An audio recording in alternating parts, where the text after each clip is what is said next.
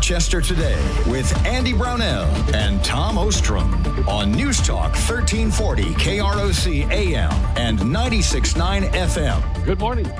Rochester Today on Tuesday. I'm Andy Brownell with, of course, Tom Ostrom. Good morning, Tom. Good morning, Andrew. Good to see you. You too, with your fisherman's shirt. I'm not going fishing. I just like the shirts, okay? It's a fashion statement. Yeah. Or lack of fashion statement. How's that? Looks good. All right. So what's in the mailbag today? A source unknown, but a listener sent it. It's a photograph of Representative Omar. And then they've put captions on it and says, "In my country, Somalia, I was forced to keep my mouth shut. But here in America, I'm free to talk trash about this country in hopes I can change it to a country where I'm forced to keep my mouth shut." And then another one from the same source. It's a cartoonist named Pat, and I can't read his last name. It's from the College Fix, and a listener sent this. Dave sent it. A little boy's looking up at his mother. "Mom, what's the difference between a woman and a birthing person?" And Mom says, "A woman is created by God. A birthing person is created by your ignorant, woke teacher's brain." That was on the College Fix? Oh, wow. Okay. Yep. And actually, the latest one now, Tom, for that description of a mother would be a person with capacity to give birth. Oh, my goodness. Isn't that something? Well, and then this one from Arnie, or Arnold. He's a retired IBMer, and he was in the U.S. Army Chaplains Corps, and he enjoys the show. And he sent a photograph, actual, of John Kennedy and Dwight Eisenhower standing side by side, and it says, "When real Democrats and Republicans were running our country, we didn't hate each other. We didn't vote for parties. We voted for ideas that came from both sides. We didn't label ideas or parties as racist, sexist, un-American. We did what we thought was best for the people, and we were a united country." And Arnie said, "This is what's happening. I don't know if it'll ever improve or we'll get back to the good old days, or if, unfortunately, these are the good old days and it'll get worse." So, how about that? I could, I'll later on in the program, I'll bring up something along those lines. I read an essay over the weekend I thought was pretty telling. Well, why don't you now, Andy, make sure we don't forget? Well, okay, if I can think of it, I wasn't planning to, but that person's note kind of prompted it. And there was a article that stated that the positions presented by pro-Trump supporters and anti-Trump people are basically the same, the arguments. And this person's statement was that in both cases, the folks involved in this debate are denying reality as they move forward. And as he pointed to the pro-Trump camp, this writer said that the denial of the results of the election and the continued push for unproven narratives was the one side of the camp, and then pointed to the other side, on the left side, that the pursuit of all these different impeachment cases, Russiagate, the Russian collusion conspiracy, and now Mar-a-Lago, shows the detachment from reality on the left, that they're going to somehow find the quote-unquote silver bullet that will erase Donald Trump from their memory and any need to deal with him. And the person writing this was lamenting that it used to be the debates in this country were over the ideas presented by the two different sides, and found fault with Trump, obviously, and actually had some pretty pointed negative descriptors for Trump. And that was part of the argument this person presented, was that those who are so enamored with Donald Trump ignore that there are quite a few people in this country who do not like the man at all. Mm-hmm. Maybe they even agree with some of his policies, but they do not like the guy at all. Mm-hmm. And on the other side of the coin, that they're ignoring that the policies they keep presenting to people in this country, the majority of people do not like at all. Mm-hmm. And that this current fixation that we're in is more or less an unhealthy fixation. I wish I could paraphrase it better than I did. I wasn't expecting to, but it more or less was lamenting the idea that in previous times, our election process was more focused on the ideology and the philosophies of the two different camps rather than the personalities. And that may or not be completely true either, but it was just an interesting point. Well, it is, and it shows the complexity of the issues and the people and the personalities and the philosophies. And with that summation, it seems irresolvable. Or not.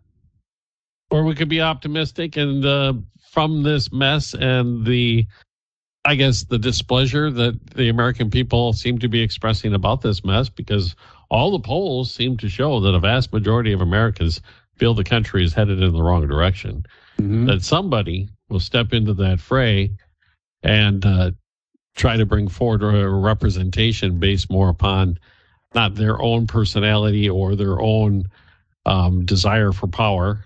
That seems kind of naive when I say it, but the country's greater good. Well, that's interesting, and it is. When you said your last sentence, the issue is exactly that. Both sides thirst for power and claim an absolute necessity for that power to save the nation. Yeah, and we're stuck right now. Yeah. And I don't see a way out of it the way it is currently. And it seems as if the people who write the big checks, who fund these very, very expensive campaigns, because that is probably part of the problem. The campaigns have become so expensive. To run even a congressional campaign, you're talking millions and millions and millions of dollars. And it's getting to the point where if you were to run for a state position in the legislature, you're going to have to be ready with many tens of thousands, perhaps hundreds of thousands of dollars to run a campaign. And the people who want to write these checks or the ability to write these checks to fund these campaigns seem to be, I don't like to use the word extreme because that's bandied about way too much now. It seems as if you express any opinion at all anymore, one side or another is going to label you an extremist. But, I don't know. When I say either further to the right or further to the left than mainstream America would likely be. That's about as diplomatic as I can get. Mm-hmm. Yeah. Well, and then add to the campaign expenses the outside money that comes to states from other interest groups, so-called PACs, and you just wonder who's getting what for their money and who's being ignored. Yeah, and what kind of influence that gets you. What kind of promises have to be made in order to receive that kind of funding? Mm-hmm. Well, we didn't fix anything, but we sure pointed out a lot of the problems. Well, we did, and that shows the complexity of it. And it's I don't know if knowing that should make us positive or negative. Well, you look at both the examples that Eisenhower and Kennedy. I firmly believe neither one of them could either. I don't think they could be nominated by their party today. I don't think there's any way. No.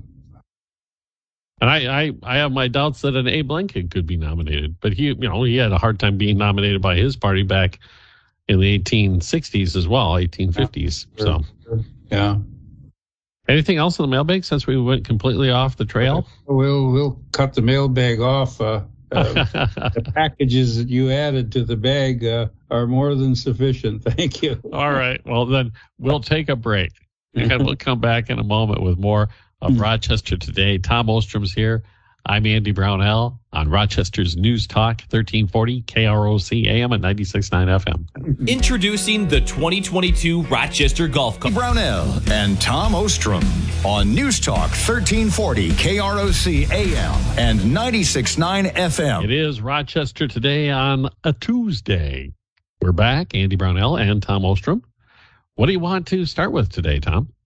Minnesota News, Evan Stambaugh, and a Minnesota family physician who accused Republican gubernatorial candidate Dr. Scott Jensen of being unethical and non-evidence-based practices family medicine.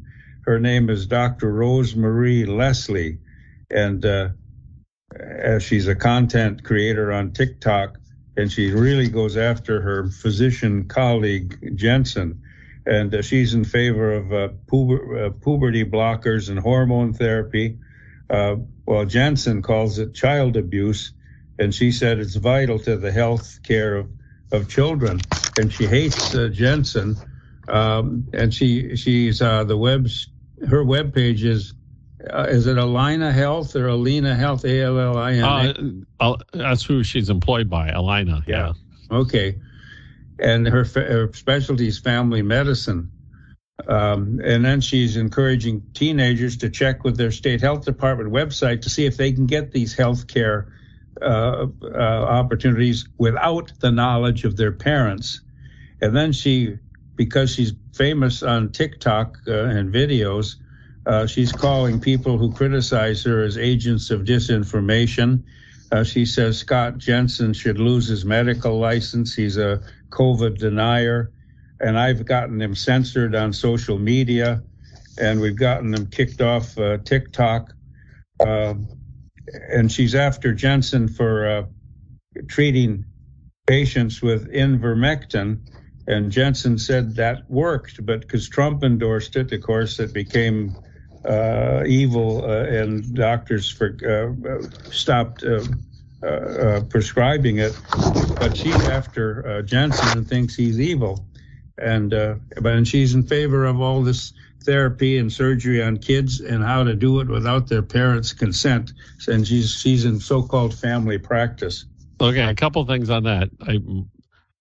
I think I don't think she withdrew her statements, but she withdrew her social media posts about those topics that you're talking about because of the controversy that the coverage of it was generating. She kind of ducked her head underground as the pushback came her way, and she was among those, apparently, because she admitted it on social media, apparently, that she was among those who were behind the complaints to the Medical Practices Board that resulted in the investigations of the Republican gubernatorial candidate, Scott Jensen. And, there was one other point ivermectin. That's my other point. There was a new study out. There have been multiple studies now, Tom, that have shown large-scale studies that have shown that it really didn't work. That it really was anecdotal evidence that the large-scale studies showed no appreciable difference between people who received it and didn't receive it as far as the risk of developing serious illness from COVID. Well, the Fox News medical expert, Siegel, he said, I used it on my father, and I saved his life, and I've been blackballed for saying it. Yeah, but that's anecdotal. That is anecdotal. But that's one person saying this. Anecdotal is a story. And well, it is a story. I'm just saying that in the time that since this great controversy occurred at the beginning of the pandemic, where a lot of the fussing was going on, they did launch some very large-scale studies, and the results of them are starting to trickle in. One of them was the University of Minnesota study. This latest one was out of Germany, I think, and they're basically finding the same thing. It really wasn't an effective treatment. I've also read that some of these studies have been skewed by people who've ignored evidence so they could have the conclusion they wanted, because this whole mess was so politically correct and so vicious, the demonizing of different factions and the cover-up of the damage that some of these COVID vaccines really did, and the categorization manifestations to change it. I don't even believe anybody anymore. Birx even said they deliberately misled people and Trump and in their public utterances to control the narrative. So I'm so suspicious, Andy. I'm getting more cynical every day. But well, you're not the only one, Tom, and I'm not going to chide you for it either. I can't believe how often when I get a chance to socialize with people, especially the COVID topic, people go, I just don't want to talk about it anymore. I don't want to hear it. I don't want to. That's because, like with Trump. because of the very same things you're saying is that the politicization of it, the almost over-the-top responses to things that did occur during that, and then now we're finding out, the CDC has admitted they mishandled this whole thing and are going through a reorganization. And coincidentally, Fauci is retiring, by the way. Is that connected? I mean, it has created a situation where people have a very difficult time believing anything that they hear. Sure. And that was power, too. Anyway, the library, the director of the Minnesota Library System is defending her decision to keep a sexually graphic children's book on the shelves, saying it would be censorship to remove the title. And Andy, I have a list of the topics that are in that book, and this is a family show. I wouldn't even read the topics. Thank you. Gosh. And so people are after her, and after there was a Cambridge, Minnesota meeting about these things, and meeting of library board directors what to do with these things. And one of the books is so graphic, Andy, that I don't even understand some of the words and the pictures. And the book is titled "It's Perfectly Normal." And so people are after these people. And one lady who has a mixed race child said, "I'm tired of what the schools are teaching. I'm tired of these things. The children don't know what to be or what to do anymore. You've got children who have to be told to wash their hands. They can't get that straight to learn these physiological things." She said it's ridiculous what the schools are doing.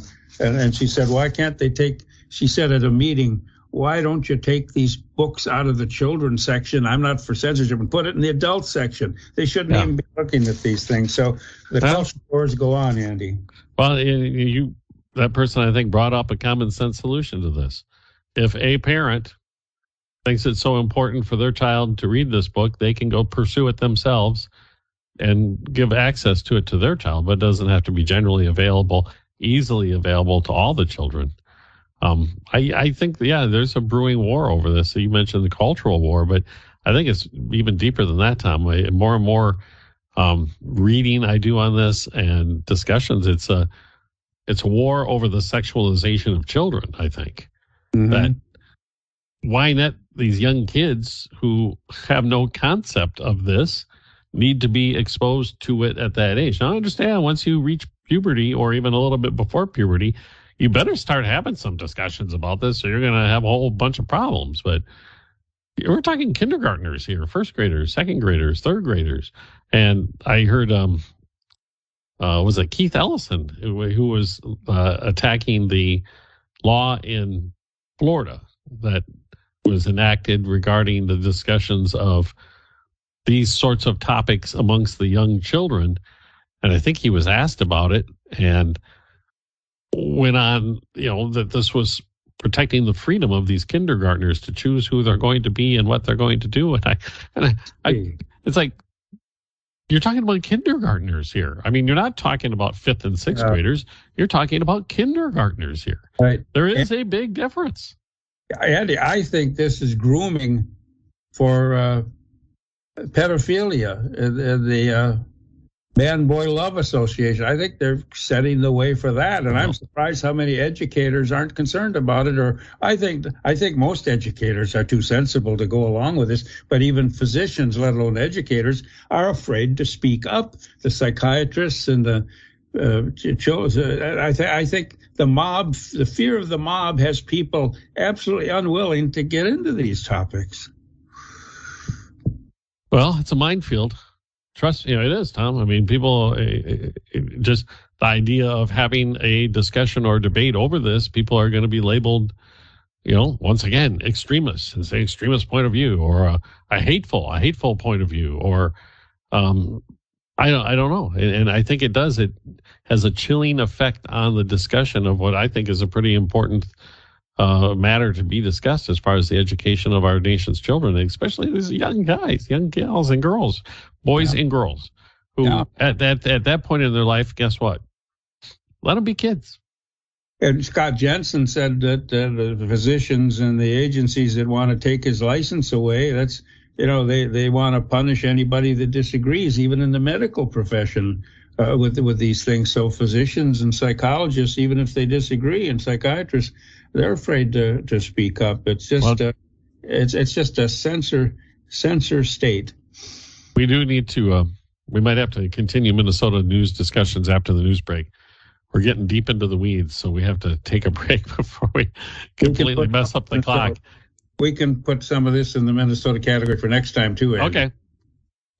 We'll take a break, though. Tom Ostrom's here. I'm Andy Brownell, and we will return on News Talk 1340, KROC AM at 96.9 FM. My mom is a breast cancer survivor. Tuesday, T.O.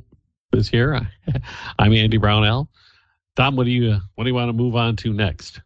John Solomon is an award-winning investigative reporter, and he is the founder of Just the News, a website that has, of course, the conservative slant on everything, but investigative journalism. Mystery solved. The Department of Justice secretly thwarted the release of Russia documents that were declassified by Trump. Trump declassified documents that showed the Justice Department and the FBI abuses during the Russian collusion probe and how they stacked the deck to blame Trump falsely for that. And you had Hillary-funded machinations, too, in the Pfizer report. And the evidence is the Justice Department, Trump declassified that so the public could read it, and then the Justice Department slow-rolled it until he got out of office. And they say the further accusations is the FBI agents that went to Trump's Mar-a-Lago were those that were involved in this, and some agents that have been chastised by Durham, the U.S. attorney that's investigating FBI errors in politics, and that some of those very agents that are on the chopping block for that were the ones that went to Mar-a-Lago because they were trying to find evidence that Trump had on them to get rid of it, and that's why the warrant is so generally stated. That comes out of Just the News, and then I have other articles too. I have a question, though. So if Trump declassified those documents that Solomon was talking about, they should be accessible through the Freedom of Information Act at this point. Well, the FBI was ordered to release those documents to the public, and they didn't do it until Trump was out of office. They still haven't done it. And Senator Grassley is on track for some of that, too, and he agrees that that's what was done. The DOJ and FBI defiance of a presidential order to release the documents about their politicization of the Russia conspiracy theory. Okay. They said they hid the documents from publication when the FOI, the Freedom of Information Act process, was engaged, and they have a name for a couple of agents by name who were involved in it and who were at Mar-a-Lago. So I do know there was an accusation, or a report, that's a better way to say it, a report that one of the agents involved in the Mar-a-Lago operation was the person who spearheaded the case against the four men who were charged with conspiracy to commit the kidnapping of the governor of Michigan. Oh, jeez. And so two of those guys were acquitted. And I think the other one, they're retrying him right now, I think. If my memory serves me correct, because it was a hung jury for two of the defendants and two of them were acquitted. And okay, so this is all, once again, it's a lack of information about what's really going on here, and it's really, really frustrating. The DOJ saying it's going to take us, essentially, they're saying it's going to take us a long, long, long time to go through and catalog all these documents to determine the classification status of what was seized. You took 11 boxes. Yeah. It's not that large of a stash of papers. If you put the resources to it, you could do that in a matter of hours. You could go through those papers. It doesn't seem plausible to me that it would take this much time to answer. Well, the judge now has put a deadline for the DOJ to respond to the request by Trump to release the affidavits in support of the warrant, which are really the telling aspect of it, Sure. because that's where it is. You get the details of what's actually being alleged. And so far, DOJ has not responded, but Sure. we'll see And if it gets extended or not. I think it's Thursday. And another judge has said the affidavits can be released, but the DOJ has the authority to redact sensitive information. Well, you know what they're going to redact? The things they want to cover up. Yeah, but I think they have to justify those to the judge at some level, and I don't know how that will. Had to justify the Pfizer warrant too, and yeah, and people wonder where conspiracy theories come from. and They come from a lack of information, a lack of accountability, a lack of transparency. But also from corrupt federal bureaucrats. And people say, don't criticize the FBI, hardworking agents on the street risk their lives. Yeah, we're not talking about them. We're talking about the political appointees, the administrators at the top that are so politicized. And the red state has more on the report that the FBI unit at Mar-a-Lago was trying to get information to conceal from the Russia probe, how wrong they were about that. And this is from Red State. Intel officials were leaking to Newsweek that the FBI was looking for documents related to the Russian hoax. And journalist Paul Sperry targeted this, and he was booted from Twitter. But then he dropped a bombshell on some other websites like Getter, and it's coming across this crossfire hurricane that FBI agents were involved in to destroy Trump. That was their first get him out of the campaign, then get him out of the White House, Peter Strzok and others. Strzok was fired from the FBI for it, but some people who were involved in it weren't fired. They're involved in these things, and they covered up for the Hillary campaign because she financed the investigations and the dossier. And here this FBI agent, Auten is named again in this. And a brave 27-year-old FBI veteran, Michael Biasilo, said, I don't understand why they have some of these agents on these cases. They should be substituted if people are really concerned about getting honest information out. And so, yeah, and Grassley said, I got whistleblowers coming to me, Senator Grassley. Representative Jordan of Ohio said, well, I've got them too. And if we get back to Congress, we're going to do some accountability. Well, why can't we hear about the whistleblowers now? Why do we have to wait for that? The committees that deal with these things are Democrat controlled. Well, they could hold a news conference. They're not obligated to. And the left-wing media won't cover what they say. Okay. You got an answer for me every time, Tom. Well, you got questions for me. It's frustrating. As a person who wants to know what is really happening, this is extraordinarily frustrating. And I remember, and this is what scares me a little bit about all of this, when I joke about conspiracy theories, is that when the whole Russiagate thing erupted and Trump made his claim that Trump Tower had, he had been wiretapped and bugged. And everybody said, oh, that's preposterous. Yeah, There's no way that would have happened. And it did. Sure. I mean, they said, well, we didn't wiretap Trump himself, but you wiretapped his close associates who he was communicating with all the time. It's pretty much the same thing. So anything else we cover before we take a break here? Well, the Daily Signal is a reputable investigative site, too. And an article here on how much time we got. I'll be brief. Oh, go ahead, a minute or so. The Daily Signal is covering how the Democrats' IRS expansion with these armed agents will be empowering the ruling elites to target Americans, and especially the pro-Trump Americans and those that criticize government. We're hearing that we shouldn't criticize the government, and now the liberals are saying we shouldn't criticize police, i.e. FBI, but they've had a mission of defunding police, for crying out loud. But now the mantra is to criticize the government makes you unpatriotic. And Democrat officials and media allies insist the IRS expansion is to monitor the rich, not to go after the middle class. And Senator Mike Crapo, Republican of Idaho, said he put the Democrats on the spot. He offered an amendment to the Senate bill stipulating that the new IRS funding should specifically say that those making less than $400,000 a year shouldn't be targeted. But that's most of the nation not being targeted, and the Democrats voted that down anyway.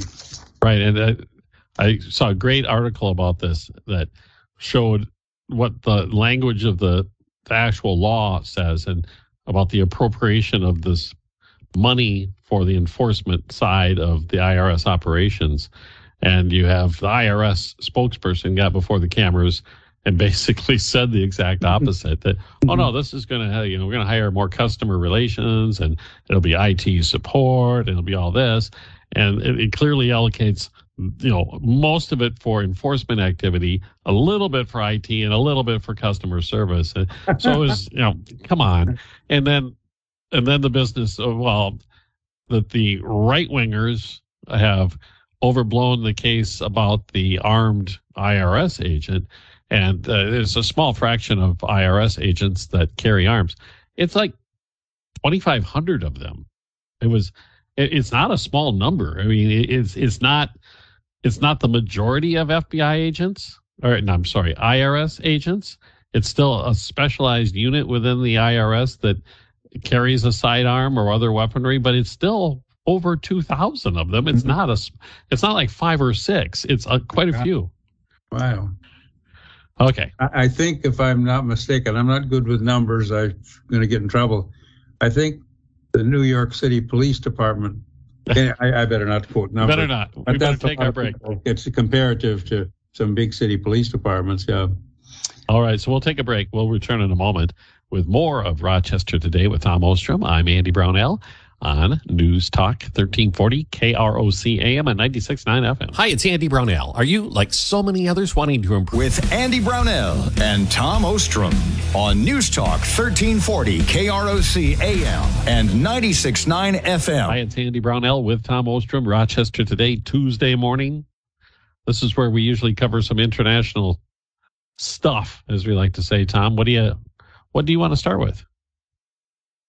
Well, the Gateway pundit is covering Serbian farmers. Serbia is part of Yugoslavia. It was part of Yugoslavia. Now it's a country like Bosnia and Herzegovina and all that. But angry Serbian farmers are also protesting the globalists and government policies that threaten their livelihoods and threaten to take their land.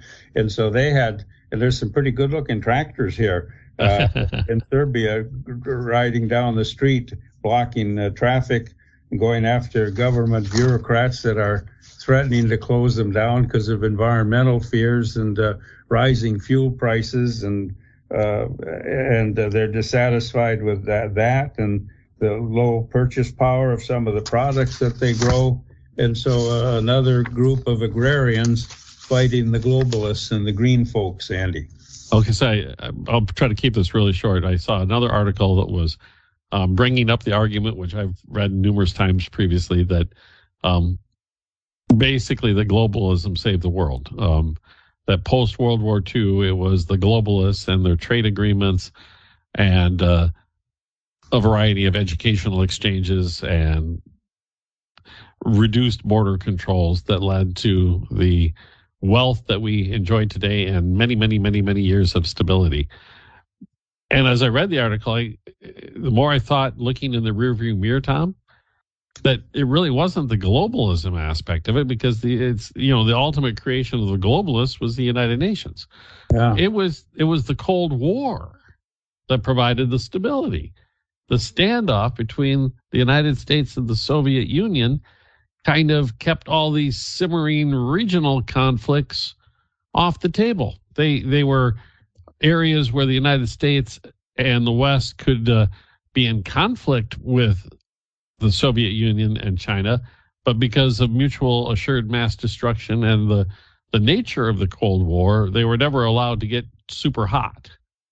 And now that we, with the 1989 and the fall of the Berlin Wall and everything that followed, the power vacuum that it created in many parts of the world, Southwestern Asia, particularly in Africa, have allowed a lot of these regional conflicts to erupt and become far more, I guess, risky to the rest of the world than they were previously. And I'm not a proponent of the Cold War. Don't misunderstand me. I'm being a Monday morning quarterback looking in the rearview mirror as just an observation. Well, the mutually assured destruction that kept Russia and the United States, or the Soviet Union, the United States, at balance, and then their power governed the world.